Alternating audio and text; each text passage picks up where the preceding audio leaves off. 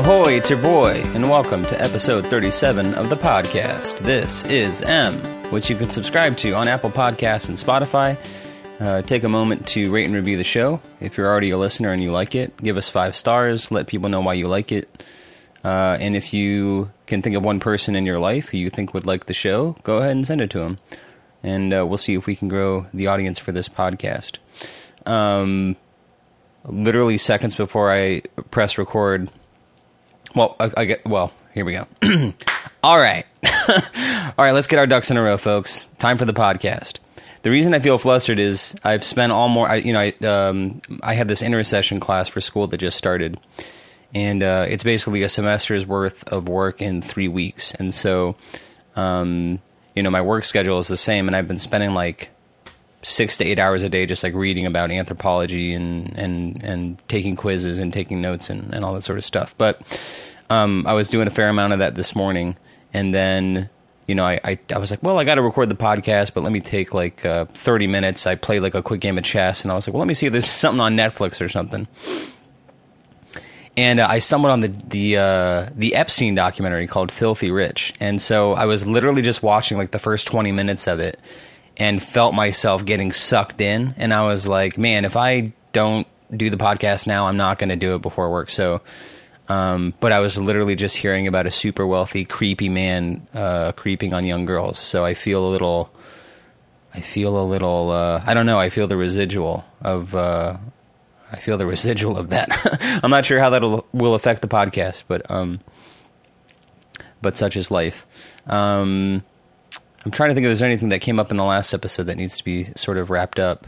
All I remember is I re-recorded the last episode because the original episode I intended to do was so god-awful that I felt I owed it to the listeners to take another crack at it and do my best. And I think we did okay. It has been so hot here in the Bay Area for the last few days. Every year we get like about a week or two where this heat wave comes in, and it's not, part of it shows me how spoiled I've become, because as someone who used to live in Tucson, Arizona, and spent like 12 years in the Southwest, where it gets, in the summer it regularly orbits like 110. I'm in the Bay Area now, and even on the hottest days of the year, at least when you're close to the water, when you're in Berkeley, San Francisco, Oakland, wherever you happen to be, you're by the water, and I think, it may knock on the door of 100 degrees, but usually it hovers around high 80s, low 90s. And I am still unbelievably hot. And we get like 2 weeks out of the year where it's not just hot, it's stagnant hot, where there's no breeze, there's not a cloud in the sky. And it's just this oppressive goo of a heat. And I feel spoiled, one, because I used to live in even hotter climates, and but the thing out here too, I think that makes it different too, is we don't have AC out here for the most part. Of course, some people have air conditioning, but I remember when I first moved out here, the first apartment I lived at, I was so embarrassed. I called PG&E, which is our Pacific Gas and Electric, our utilities company out here, and I remember calling them and saying, "Hey, will you guys turn my AC on?" And they're like, "You don't have any." And I was like, "Oh," and they go, "Yeah, man, just open a window." And I was like, okay. So, that's how we've been living out here, and I have no heat, I have no AC, it's one of the benefits of living in a pretty temperate climate, or moderate climate. I'm not sure if I'm using that word right, but a fairly temperate climate. We don't have that one utility fee, but, I got like the oscillating fan on me at all times during the day, at night. And I know it's hot, too, because my girlfriend, who hates having the fan on, when I go over to see her now, she's got the ceiling fan going at full blast. And even throughout the night, so that's telling you something. I know it's kind of a cliche, right? Girls are always cold, guys are always hot, but that's my experience. I'm always down to have the fan on, and my girlfriend's bundled up in the sheets and wanting to cuddle with me, too, when it's hot. And I say, babe, I love you, but you got to get off me, I remember one time when me and my brother were younger, we traveled to Africa, and we were staying at this, I think we were in like the Serengeti or something, but we're staying in these sort of makeshift, isn't the word for it, but we're staying in these sort of hut type things in the Serengeti. And one of the amenities that they provide for you is because it's cold at night, they put these they're like warm bladders, these sort of plastic or rubber bladders is what they are. And they're filled with boiling water so that when you it sort of warms your sheets for you. And of course, if you don't know what's in there, it freaks you the fuck out when you crawl in and there's this warm body of something next to you. But not only is it hot, but it's like falling asleep next to my girlfriend lately is like having one of these warm bladders next to you. It's cool for like 30 seconds, then all of a sudden every point of contact that your girlfriend's leaning on just begins to sweat. So I guess all I'm saying is it's been uncomfortable. And spent way too much time in the sun. I have this thing, I think my brother still has it too. I've tried to have it treated, for lack of a better word. I think it's called Tinea versicolor. And I could be mispronouncing it, but I bet if you tried to Google that, they would probably try to correct you. And it sounds kind of gross because I think what it is actually like a fungus.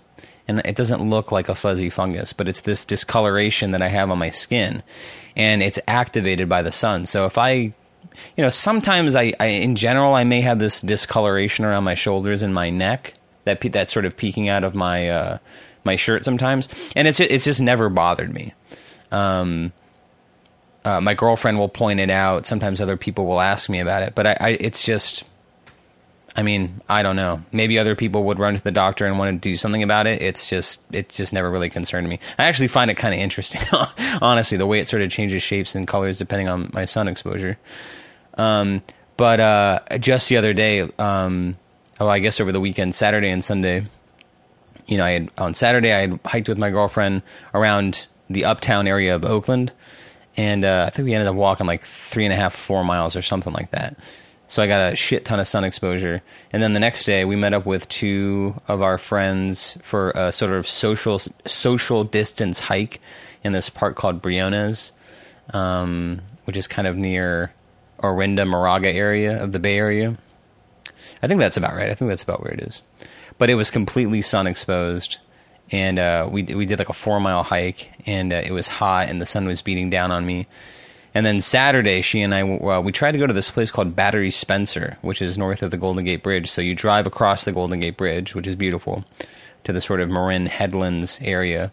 And just kind of looking for a good view of the Golden Gate Bridge so we could just have a picnic or something for Memorial Day. And we had actually tried to make this trip probably a few weeks ago. And, this was in the thick... And I guess out here in California, we still are in the thick of the shelter in place as other parts of the country start to open up, which is kind of scary. But for some reason, I just, we had kind of hoped that... we had gone out there before and it was closed. And for some reason, we thought we'd just give it another crack. And of course, it's fucking closed. There's literally a parade. You have to access this one road to get to this park area. And there's literally a parade of people pulling in, seeing two cop cars that are turning people away. They're just giving the universal turn it around gesture. And it's just a parade of people going in and coming out. It's like, it's almost comical, really. But we ended up just going to North Beach, which is sort of the Little Italy area of San Francisco. And there's this park there. I can't remember the name of it, but if you're in the area, you know it. There's like a church. It's in North Beach. It's the park in North Beach. And we're sort of sitting on the periphery of that, and there are a shit ton of people in the park. Although they did something that I haven't seen anywhere else, which on the grass, they had sort of, like they paint the lines on a football field. They had painted these circles for people to sit in, these sort of designated social distance area across the entire field of the park. And I thought, that's actually a pretty creative solution. And thankfully she and I were sitting on this long park bench. We were the only ones on it, so I felt relatively safe. And we walked around North Beach a little bit. Yeah, something came up at the end of that time together that, I wouldn't bring it up if she and I hadn't spent like hours discussing it last night. And, but it's something that comes up again and again for us. And, not that the specifics of this will be important to you, but it sort of brings me to a larger point that I've been thinking a lot about. Not just in the context of my relationship, but the context of my life, and especially the conversation that she and I had about it. And I dedicated my whole last therapy session to talking about this. we'll see if we can sort of unpack some of it, because I'm wondering if other people feel the same way. And then, I don't know, maybe there's some sort of lesson in here, or there's some component of this that's important not just to my life now, but I feel like it's almost been important to my whole life. But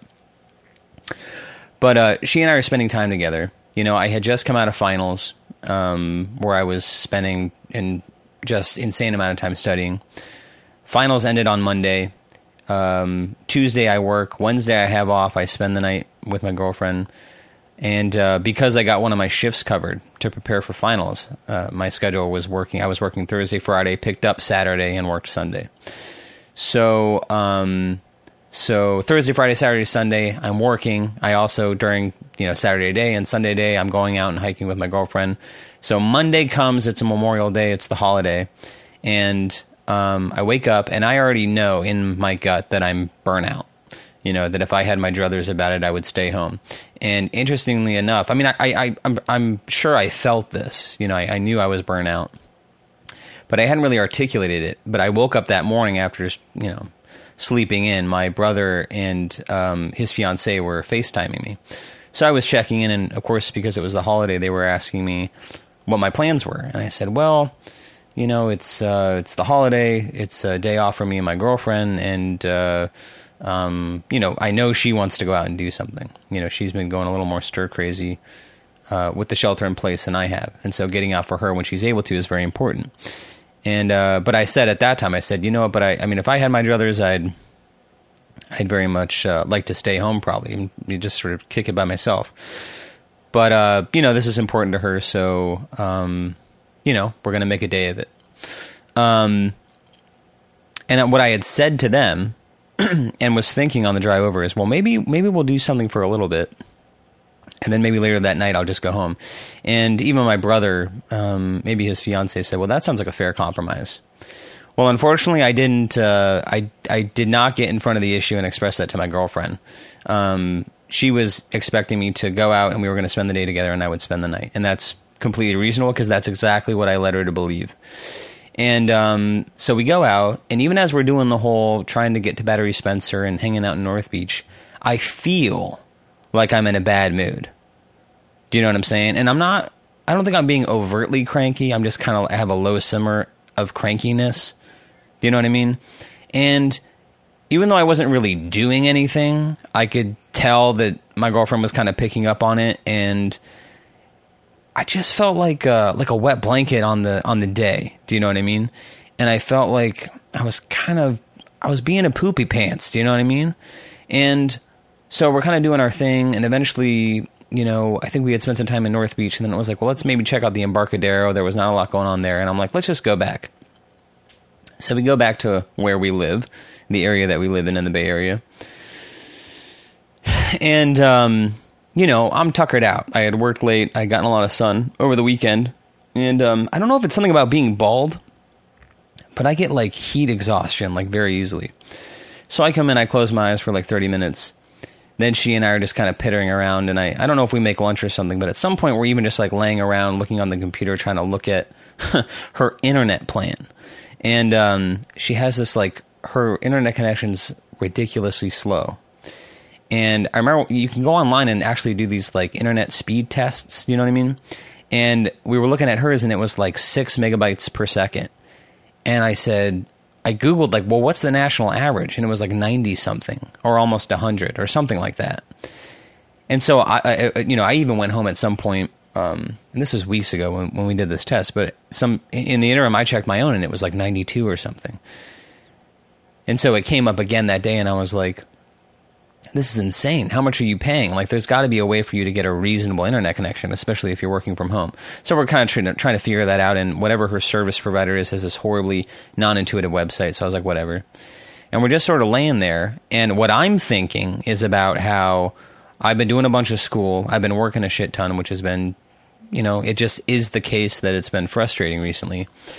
And so I was like, I'm feeling burnt out. What I would like to do if I could is just spend some time alone. So we've gone out for a few hours, and now I'd like to go home. So I just announced her. I say, hey, you know what? I think I'm going to go home. And the way my girlfriend hears that is we're laying around doing nothing really, and I'm bored, and so I want to go home. And, you know, it's nothing against my girlfriend. This is just her constitution. When her emotions reach a certain threshold, she cries. And it's not that she's complaining. It's not that she's weeping. It's just tears come to her eyes because she's feeling any emotion very strongly.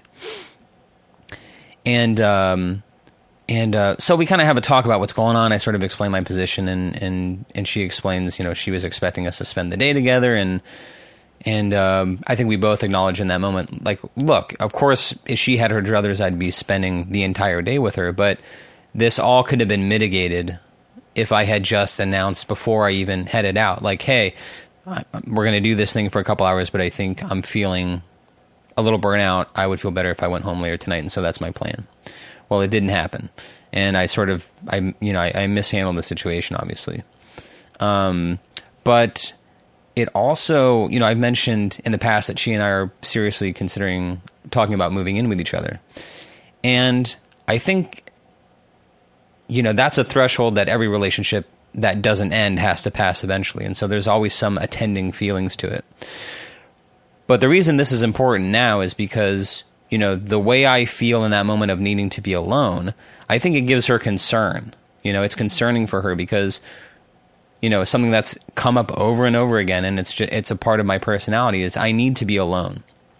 And I think, you know, as this is coming up at a time where we're seriously considering living together, it's just concerning for her. It's not a deal breaker, but it's something that needs to be addressed at some point. And so even though I sort of stick to my guns and say, hey, I'm going to go home, we both make this a point. I plan to see you on Wednesday. Let's address it then. Let's both think about it in the interim. You know, I have therapy. I will dedicate my next therapy session to talking about this, and we'll come together Wednesday and talk about it. So that was last night where we had this conversation. The reason this is important, I think, is because in that moment where I want to be alone, or even when I'm home and I want to, you know, and I'm about to go out and see my girlfriend, and I'm thinking, damn, if I had my druthers, I'd just be alone. I treat that as a problem, you know, and I feel ashamed that I feel that way. And I think, you know, I automatically put myself in a position where I want this because it's a bad thing. And I might jump around with this thing because I don't know, it's a complicated issue. But, you know, I've said to my brother, and he tried to point out that that's a problem. But, you know, whatever, if I just want to describe it dispassionately, it just is the case that I have spent the overwhelmingly vast majority of my time on this planet alone. You know, and I don't mean not in a relationship. I literally mean outside of the proximity of other people. Like, alone in my room, alone in my apartment. That is... I cannot think of a time where that wasn't the case. You know, and if I just strip away, or if I try not to think about the reasons why that was, I mean, literally from the time I was a kid, I spent most of my time alone, reading books in my bedroom. And, you know, I try to project reasons on why that might be the case, but it just is. And especially the fact that it happened when I was a kid suggests to me that it's just a part of my personality. Now, I think given the environment that I was raised in, you know, it actually came to be a problem for me.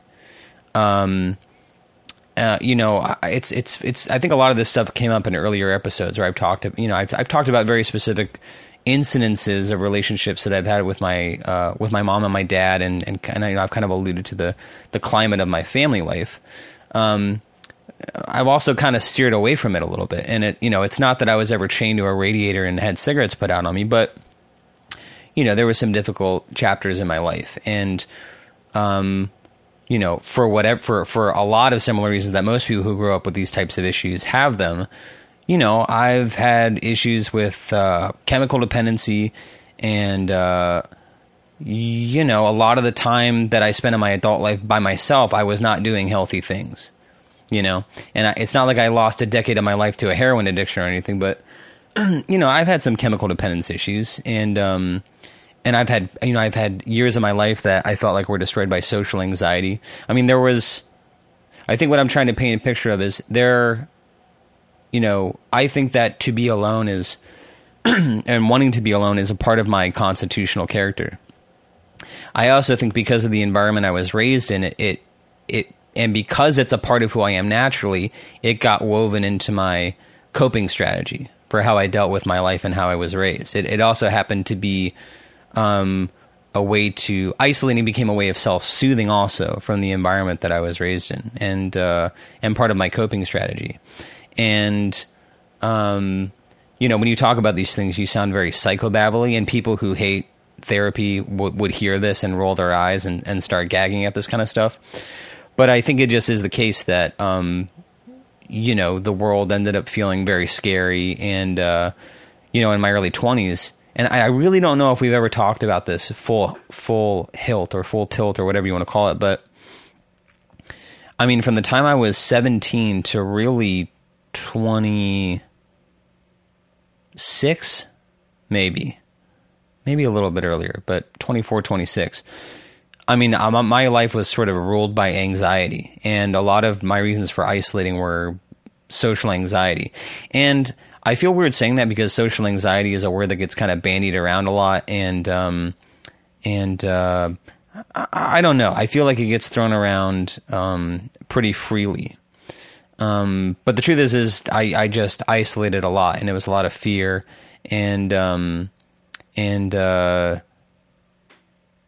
so there's an entire chapter of my life, and there's still this huge part of my character that frames wanting to be alone as sort of like I'm returning to, or I'm entertaining or returning to this place where I'm sort of coddling this behavior that was really hard, that really ruined my life for a long time. Do you know what I mean?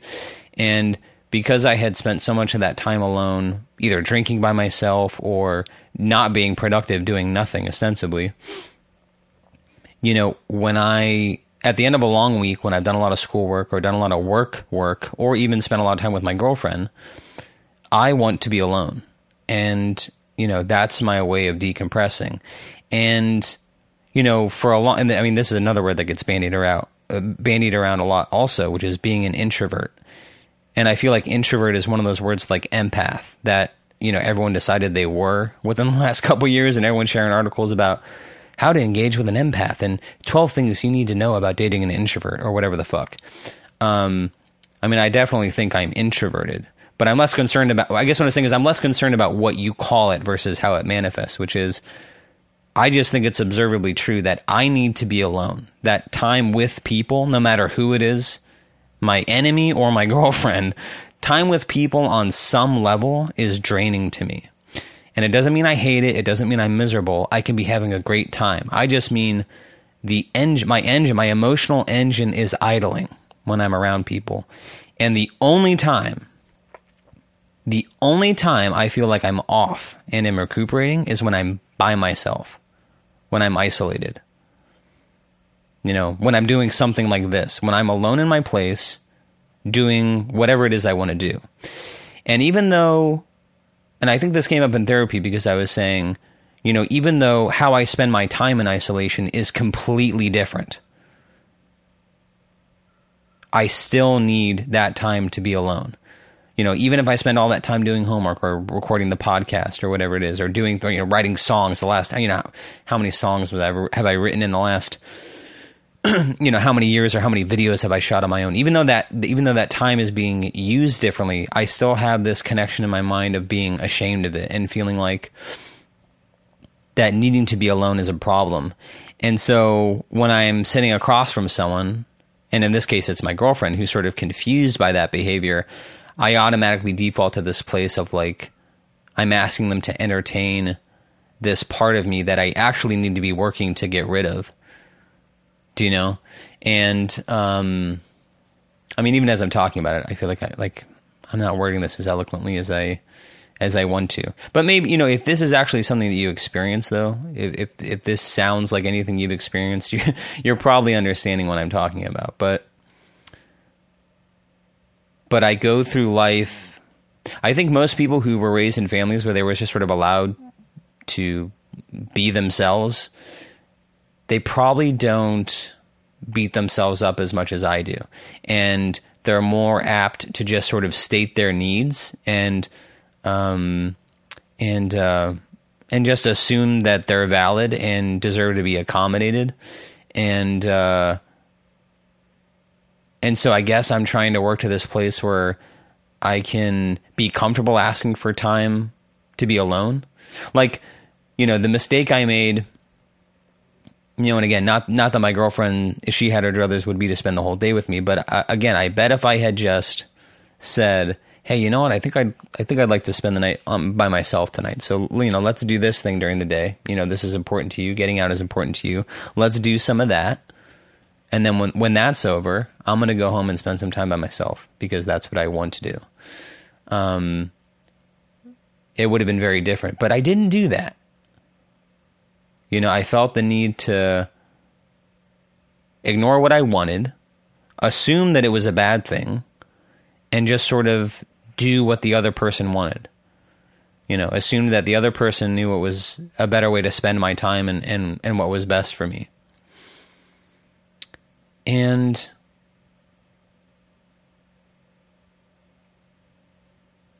maybe you don't have this issue and it sounds crazy. But to me,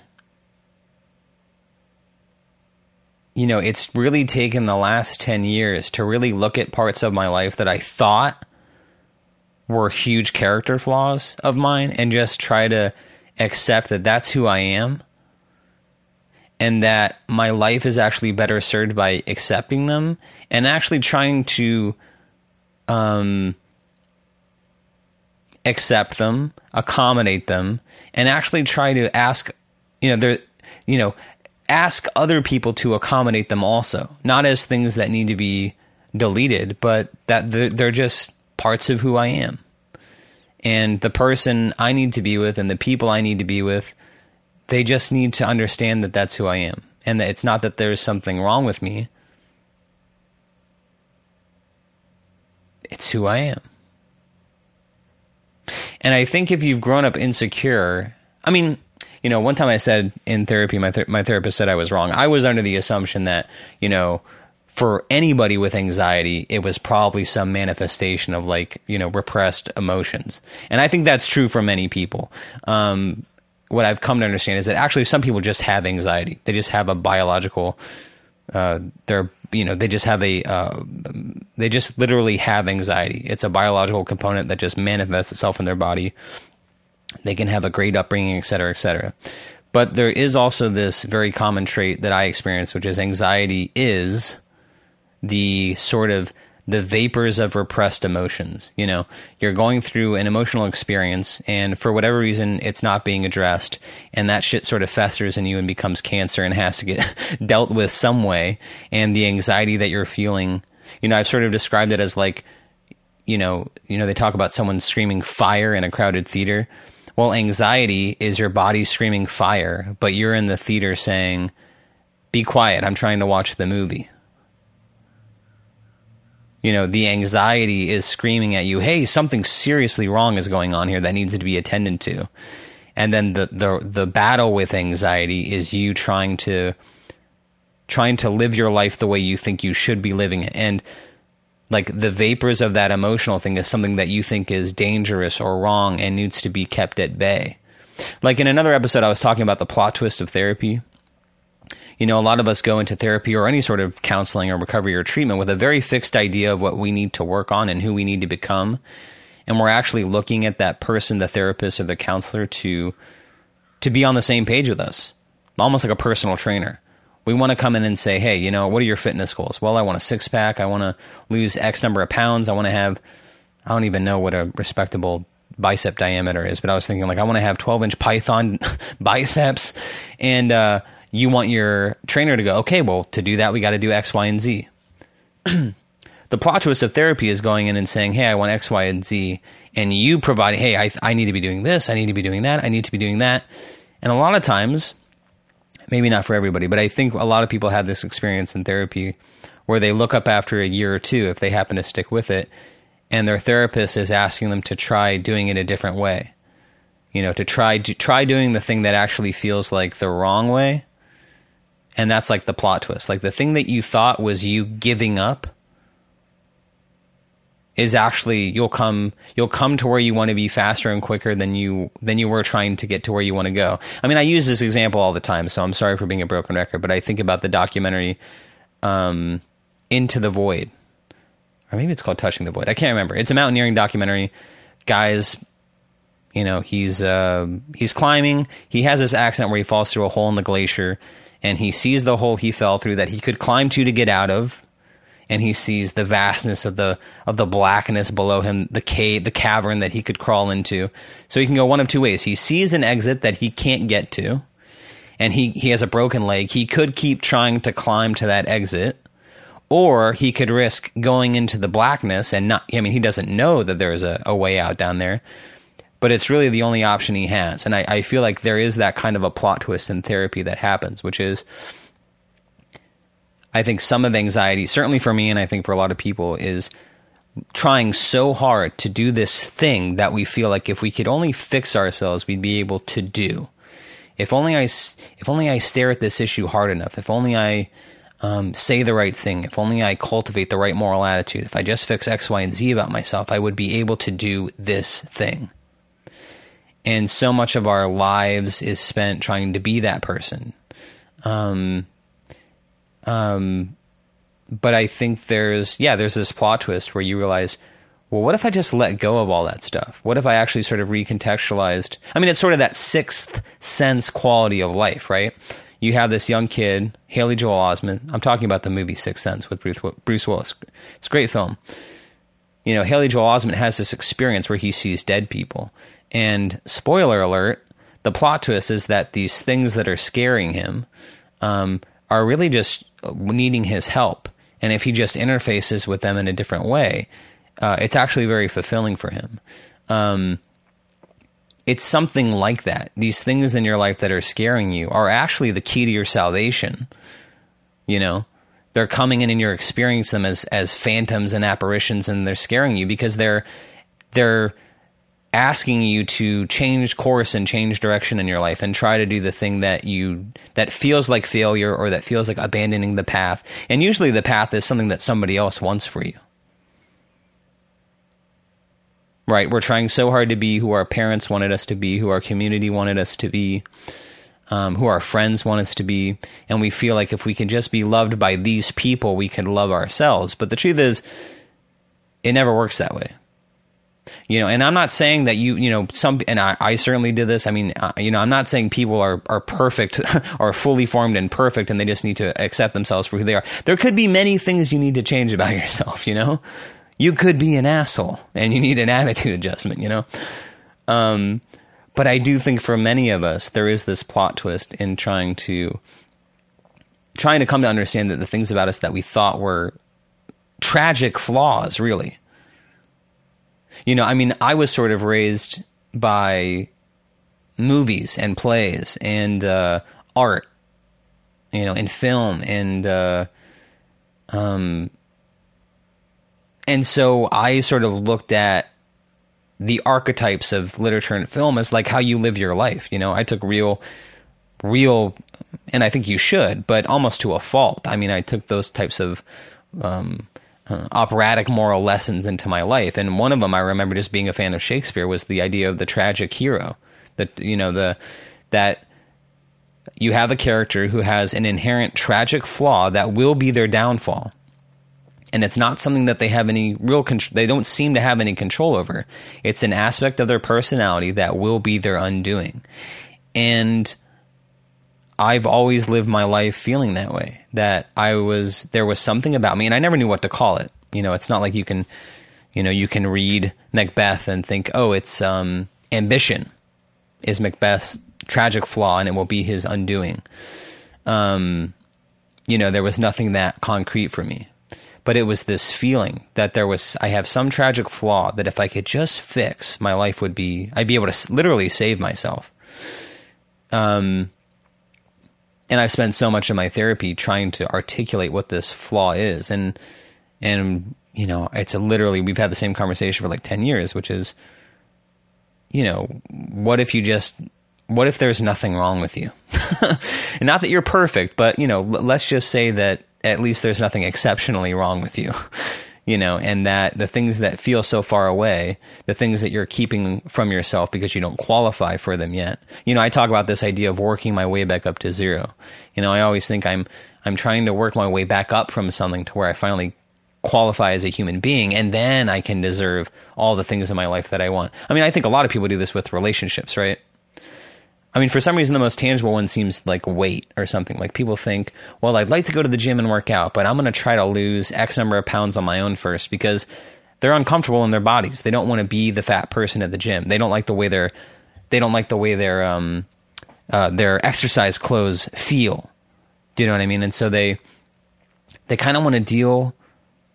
They feel like there's a part of them. I can get to the gym eventually, but I want to fix this thing about myself in private because it feels vulnerable. And then when I feel like I, am worthy, I will step out into the public and do the work for real. I think that's a microcosm for, I hear that in so many other people's lives, and I see that in so many areas of my own life as well. And for some reason, relationships feel like a part of that too. There's so many people who avoid relationships because they think they have to, they have to be this type of person before they're worthy of love or before they qualify for a relationship. And my whole thing is like, dude, there are people who beat their wives, who have families, who have wives and have children and have jobs and have careers and have a 401k, and they're horrible people. They are categorical villains in the world. They're real world villains, and they have families and jobs. I think one of my biggest misconceptions about my creative career, and one of the biggest misconceptions that I think, not that it was a bad thing, but that I do think was a hindrance, in terms of the success of my creative career, is thinking I had to be a good person. I wanted to be a good person, and, I would want to be, even if I was successful in my creative career, I would want to be a good person. And I've certainly encountered, good people who are successful in their creative career. But it was like, I never really absorbed the cold hard fact that it wasn't about who I was as a person that would determine my success. It was cold analytical facts like your audience and how much money can you make other people. And that's not a bad thing. That's the nature of business, right? That's the nature of the music business. I think I'm just trying to articulate this idea of sometimes we pit ourselves in this competition or this struggle that actually has nothing to do with the goal that we're trying to get after. It's our own labyrinth that we put in front of whatever our objective is. That the truth is, if we just ignore that battle, it's actually right there for the taking. And this is not a popular opinion, but it's the type of thing that, if you're vehemently anti-Trump, you just aesthetically you may not be able to absorb this. But I think it's the type of thing that, and look, I fucking hate Trump too. I think he's a fucking. I remember George Bush being talked about like he was the Antichrist. Trump is a fucking. I've said you wouldn't want Trump coaching your fucking little league team, let alone be the president of the United States of America. He's an odious, odious person. And yet, there's this idea, there is a sort of monomaniacally practical view that he takes that I think there's still something to learn from, which is you think, you state a goal. What do I want? I want X, Y, and Z. I want to be president of the United States. Let's just take that one.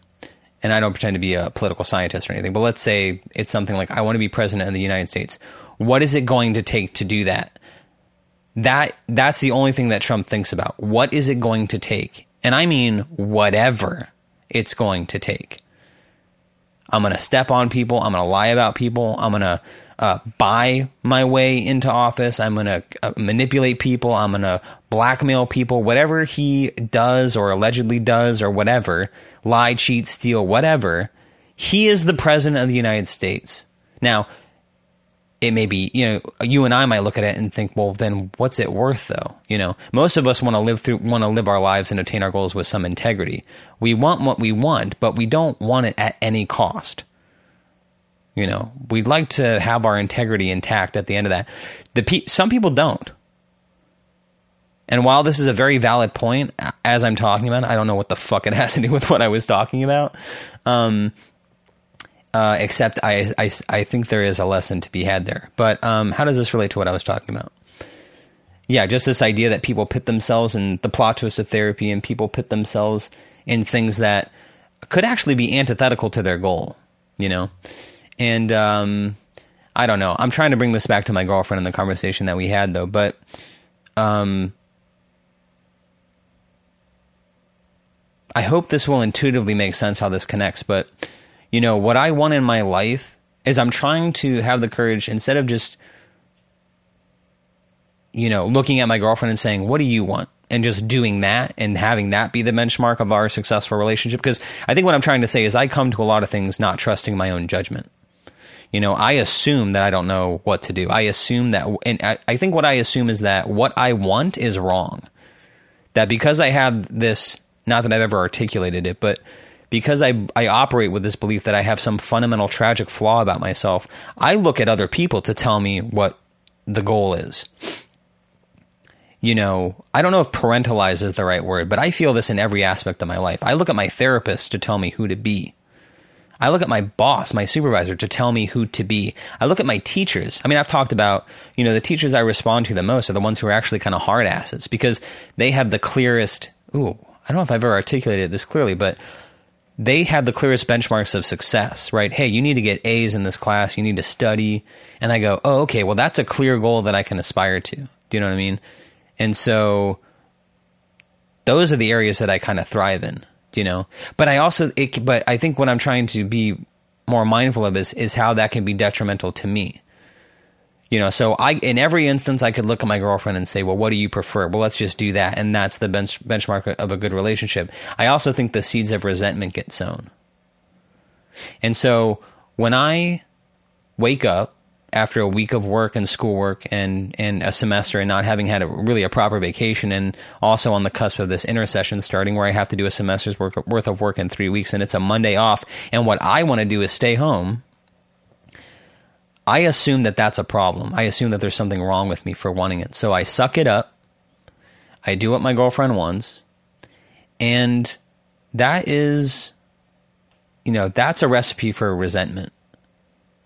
And I think what we talked about last night is I think it has the potential. I mean, I love my girlfriend. I love spending time with my girlfriend. But I do think it has the potential to affect the rest of the time that we spend together. Because the less time I spent acknowledging what I want and giving myself permission to want what I want and actually having my needs accommodated. And maybe that's the benchmark too. I mean, I was talking, you know, I think it's a bad thing. And because there were so many times in my life where I did want to be alone, to do unhealthy things, to drink or smoke weed or whatever it was, that I assumed that this needing to be alone is a vestige of that time period. And even though the observable behavior is different, that there's something odious about the need. But I think what we sort of came to in therapy, which is something I hope other people recognize too, is even if the observable behavior is reprehensible, even if someone's doing heroin or having unsafe sex or spending, you know, being frivolous with their money, the need, you know, the emotional undercurrent, the need that they're trying to meet is very, very real. They're soothing themselves. And the only way, and the coping strategy that they have is ultimately unhealthy for them. But the need is valid. The emotional need that's driving that behavior is very real and very valid. And so even though I'm sober, even though I'm not drinking, even though I'm not smoking weed, although I accidentally took a sip of my girlfriend's beer like a month ago. That was literally the only mind-altering substance, and not even in a meaningful amount, but that's the only mind-altering substance I've ingested in like 3 years. That need is always going to be there, the need to be alone. You know, and that's why when you go to any type of recovery, you try to substitute your former coping strategies of like using drugs or whatever your addiction was with healthy things like running or mindful meditation or whatever the fuck, deep breathing or whatever the fuck it is. But I don't think, and I just look at my whole life as evidence. Nothing's going to change the fact that your boy needs to be alone. And the sooner I accept that, the sooner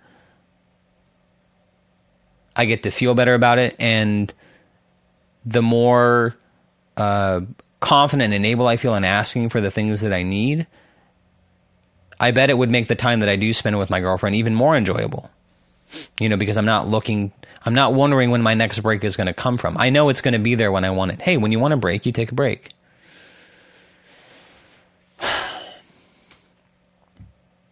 So anyway, yeah, we had a long talk about that on Wednesday. And in some ways, it's sort of funny. It's kind of like therapy. You have these conversations with your partner or in therapy that you think you're coming to for the first time. And then as you get into it, you realize it's actually kind of been the issue that you sort of always come back to. It's just another iteration of this issue that you always come back to.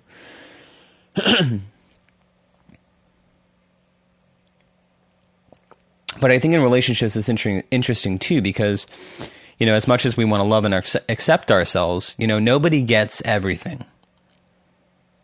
Everybody, I think people torture themselves with the idea like there is the one out there.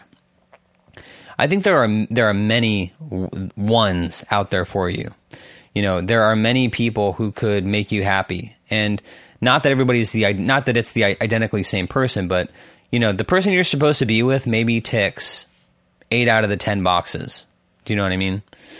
I don't even know if you want to quantify it that way. I think all I'm trying to say is nobody gets everything, but you deserve to be with someone who makes you feel relatively good about who you are. Excuse me. And, isn't needing huge overhauls in your fundamental constitution to be with them.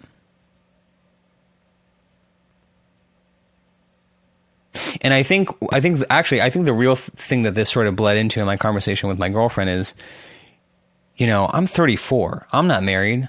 I don't have kids. Your boy is at the end of a failed creative career and is going back to junior college and hanging out with a bunch of people in their early 20s. Do you know what I mean? So I look at other people my age and they're in a completely different chapter. Many of them are exactly where I'm at. Many people are far behind me, but there are a fair number of people, especially in my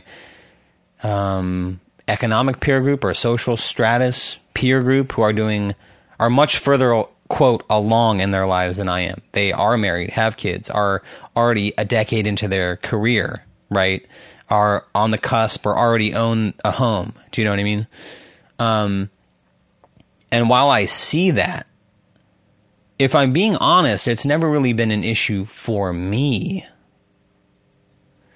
But as I live in the world, and as I live with my girlfriend, and especially by extension my girlfriend's family, that is an issue for people. And I'm very lucky that my girlfriend seems to be okay with it. Not that, again, if she had her druthers and could wave a magic wand, maybe my life would work very differently. But as far as her needs are concerned and what she wants in her relationship and our relationship is, I guess I don't want to compare people, but for some people, the primary important things in their relationship are they want to meet someone who's ready to get married, who wants to have kids, and is at a certain point in their career. They want X, Y, and Z. And that person is out there.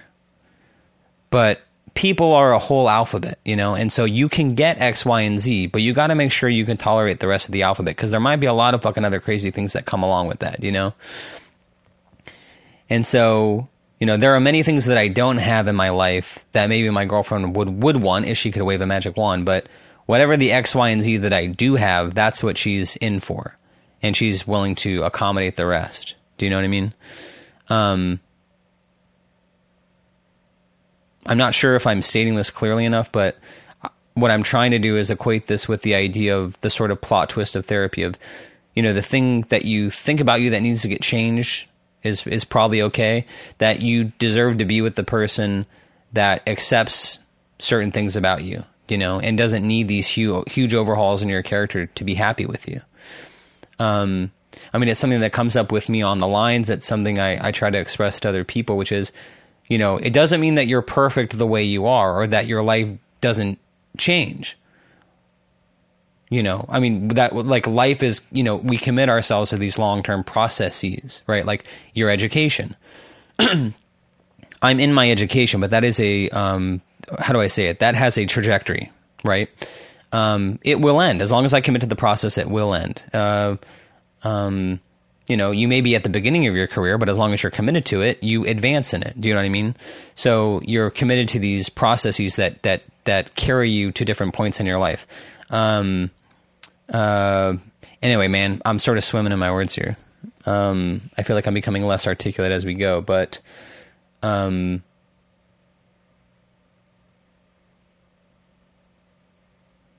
I guess what I'm saying is, where you're at specifically may not be a point you want to be at forever. And it doesn't mean that somebody has to accept you at that point if you never move, but you have to be moving in the same direction. And, like I can't change the fact that when I met my girlfriend, I was drinking and smoking cigarettes, but I wanted to quit. And that's something. And I can't change the fact that when I met her, I wasn't in school and hadn't finished my education, but I went back. And that's something.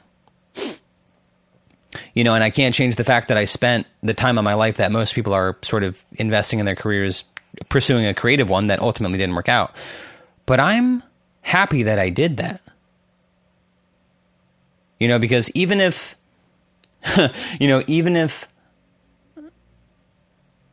it's my journey, and, again, these kind of sound like the breathy things that even I roll my eyes at when people, I'm not, it's my truth, it's my journey, it's what had to happen for me to be where I am. But, that's what it is. And it's my life. And,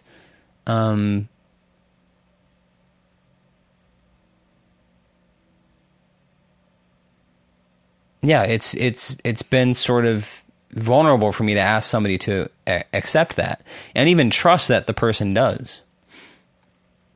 Because again, that idea of assuming I need to be what other people want from me looms large. But I always want to make sure I'm doing what I'm doing because I want to do it. And I don't just mean doing whatever you want. I mean that, whatever I'm committing to in my life, whether it's my education or my creative career or marrying this person or, that those are things that, that they're things I want for myself, Anyway, maybe my conversation is breaking down because that's exactly where we're at. I'm at the fringe of my understanding of this issue. A lot of what we talked about earlier in this hour are things I've thought a lot about and talked about, and maybe we've just arrived at the point where my understanding grows dim and I'm still sort of feeling my way forward in the dark. But does what I've said make sense so far? I mean, I just have to believe that I feel like so many people have to relate to that in their own way. And I think the flip side of that is what I think happens to a lot of people too, which even though my journey's been circuitous, I've always kind of followed whatever I felt the calling in my life was at that time, versus other people who may have more comparatively normal trajectories, went to school, got married, had kids, are in their career. I know plenty of those people who look up at my age and think, what the fuck? Why did I do this? Why didn't I do the thing that I wanted to do? I mean, this is one of the hardest parts, I think, about my creative career not working out, but I'm so glad that I wrote it as long as I did. And not that it doesn't make this chapter of my life a little more difficult in terms of needing to go back to school now and the time that that's going to take and starting my career late. It's like there definitely will be real consequences to that choice. But, as somebody who lives very close to their feelings, who is very attuned to how they're feeling and how that really impacts my life, I'm so glad that I did it, because if I hadn't done it, I would have lived with so much regret, and that would have made me miserable in my life. And not that I'll ever not want to have had a creative career, right? Or feel like, damn, I feel like I would have been more happy in life if my creative career had worked out. And who knows, maybe I wouldn't have. But I don't think I'll ever not want it for myself, or feel on some level that, hey, I was supposed to be an artist.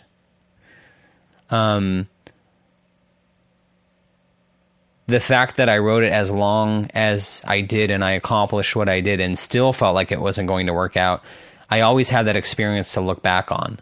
And even though you sort of hyperbolize or romanticize in hindsight, I'll be able to say, hey, no, man, you were there. You saw how awful it was. It made you unhappy. So quit deluding yourself, and realize you're at where you're at for the right reasons, that you chose to do this.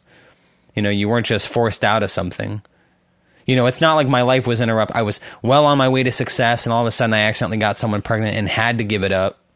This fucking roller coaster ride was kind of coasting to a stop, and you made the reasonable, considered decision to do something else. That was the right decision to make. And even though I'm kind of now starting a trajectory that many people have started earlier, I think that emotionally the journey for some people are very similar, where even though they were going to school, even though they did start the career, even though they did marry the person and have the kids, I think a lot of times they look up and think, damn, my journey should have been something else.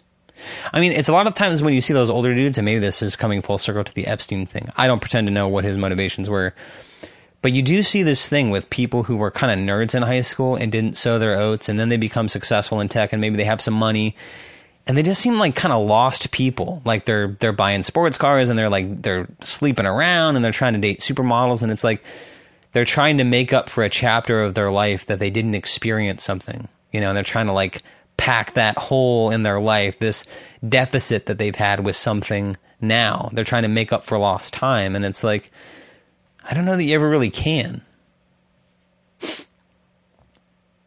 Your life is supposed to have seasons, and you're supposed to, I don't know, be where you're at and let the experience shape you. And I mean, even when I was single, I remember going into therapy all the time and telling her, I think I'm worrying that other people think I'm wasting my life, but I know that I'm forging a part of my personality by going out and like talking to people. I'm so glad I did that. Because maybe other people would have looked at it and thought, dude, you're a fucking loser. Like, what are you doing? I just knew that I was forging something. And,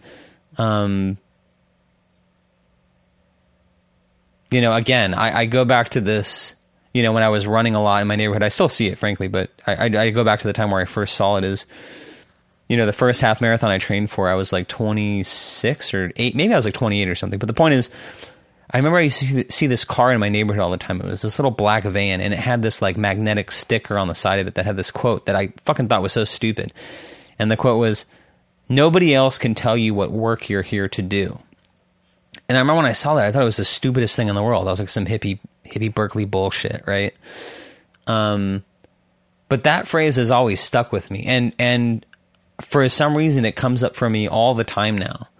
And it's hard because there's plenty of people who seem to be committed to fucking self-destruction, and you talk, like, literally going to bed last night, I was watching Hoarders with my girlfriend, and you have a guy who's living in a mountain of trash, and people are saying, hey man, you need to fix this shit, and he's like, no, I'm fine with this. And so now that person is seriously mentally ill, but I'm saying, there are plenty of people we don't trust their calibration.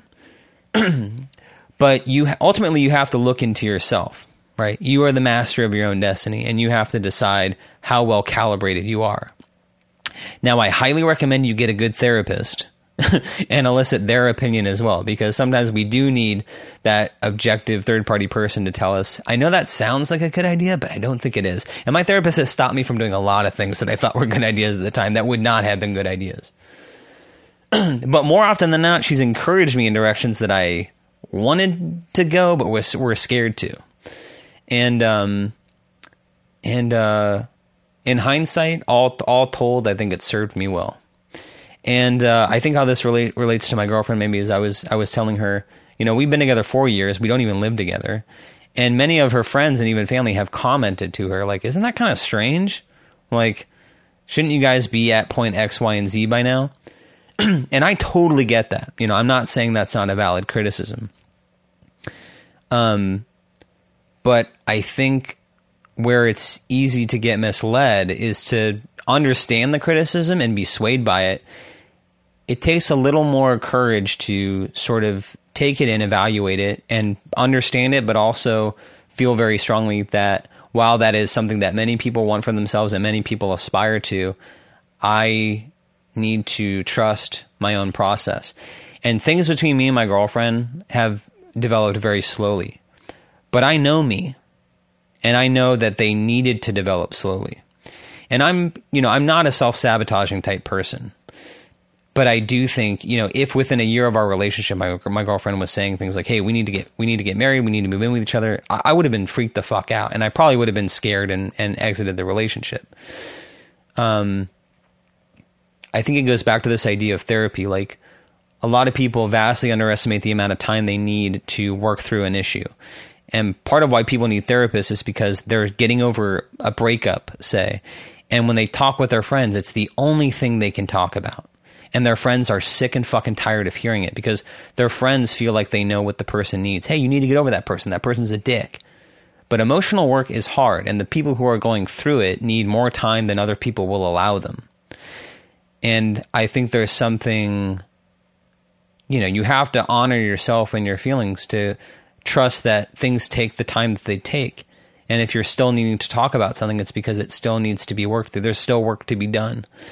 And I'm the type of person who challenges myself, look, your boy quit substances, your boy went to therapy. And these are all things I did for myself. Your boy is going back to school, whatever it is. So even though things have taken long for us, they have kind of developed in a way that, I've felt safe. And I don't mean that in like a traumatic sort of way, like I feel endangered otherwise. I'm just talking like emotional safety. I'm talking about emotionally safe, vulnerability safe. Like, hey, I need to open up to you. You need to open up to me, but it needs to feel safe, and I need to feel understood, and all that sort of stuff. It's like it's something that has budded slowly for me, but it's needed to. Otherwise, it would have been overwhelming. It would have been too scary. And I think the point I'm trying to make is there's nothing wrong with that. And even though maybe even 9 out of 10 people would not want it for themselves, I know in my gut it's what I have needed. And trying to give myself permission to be okay with that has both been validating, but also kind of scary. I'm not saying it's courage with a capital C, but it's a type of courage to, try to accept yourself. And I know that sounds like a bit of a cliche, but, I think one thing I've said about cliches is it always sucks when you're inside of one, but once you're inside of it, you actually see the architecture of it, and you realize, oh, it's actually kind of a profound idea that gets distilled into this sort of platitude or cliche, but it's a cliche for a reason, because it's actually a very common experience, and the cliche is really a placeholder for what is in actual fact a very sort of profound experience and thought if you ever happen to be inside of it. But anyway, I see we're at the end of our time here, and we've traversed a lot of fucking ground. This may be one of the episodes where we've just been banging on all cylinders. And literally as I'm saying it, the music is playing me out. So I'm turning it off now so it doesn't bleed into the microphone, but this will very likely sync up well with the music anyway. So what a good episode, man. I don't know if it'll sound as good as it felt, but it felt like a good episode to do. If you haven't already subscribed to the podcast, please do on Apple Podcasts and Spotify, and take a moment to rate and review us. If you enjoy the podcast, give us 5 stars and type a couple sentences about what you enjoy about the show. And try to think of one person in your life who you think would like it and share it with them. Send them your favorite episode. Send them this episode. This is what we do here. We kind of go deep and we talk about feelings and its stream of consciousness, and it is what it is, right? But, for people who want that, for people who are on that wavelength, I think this is just the fucking ticket, right? So yeah, another episode under the belt. Keep on rolling, man. I see our year anniversary is off on the horizon, not too far away. It's not right around the corner, but it's not too far away either. So my gears are beginning to turn about, what can we do for that year anniversary episode? Can we do something special? Regardless, we'll think about that. We'll cross that bridge when we come to it. In the meantime, thank you for listening. Thank you for your time. And ciao for now.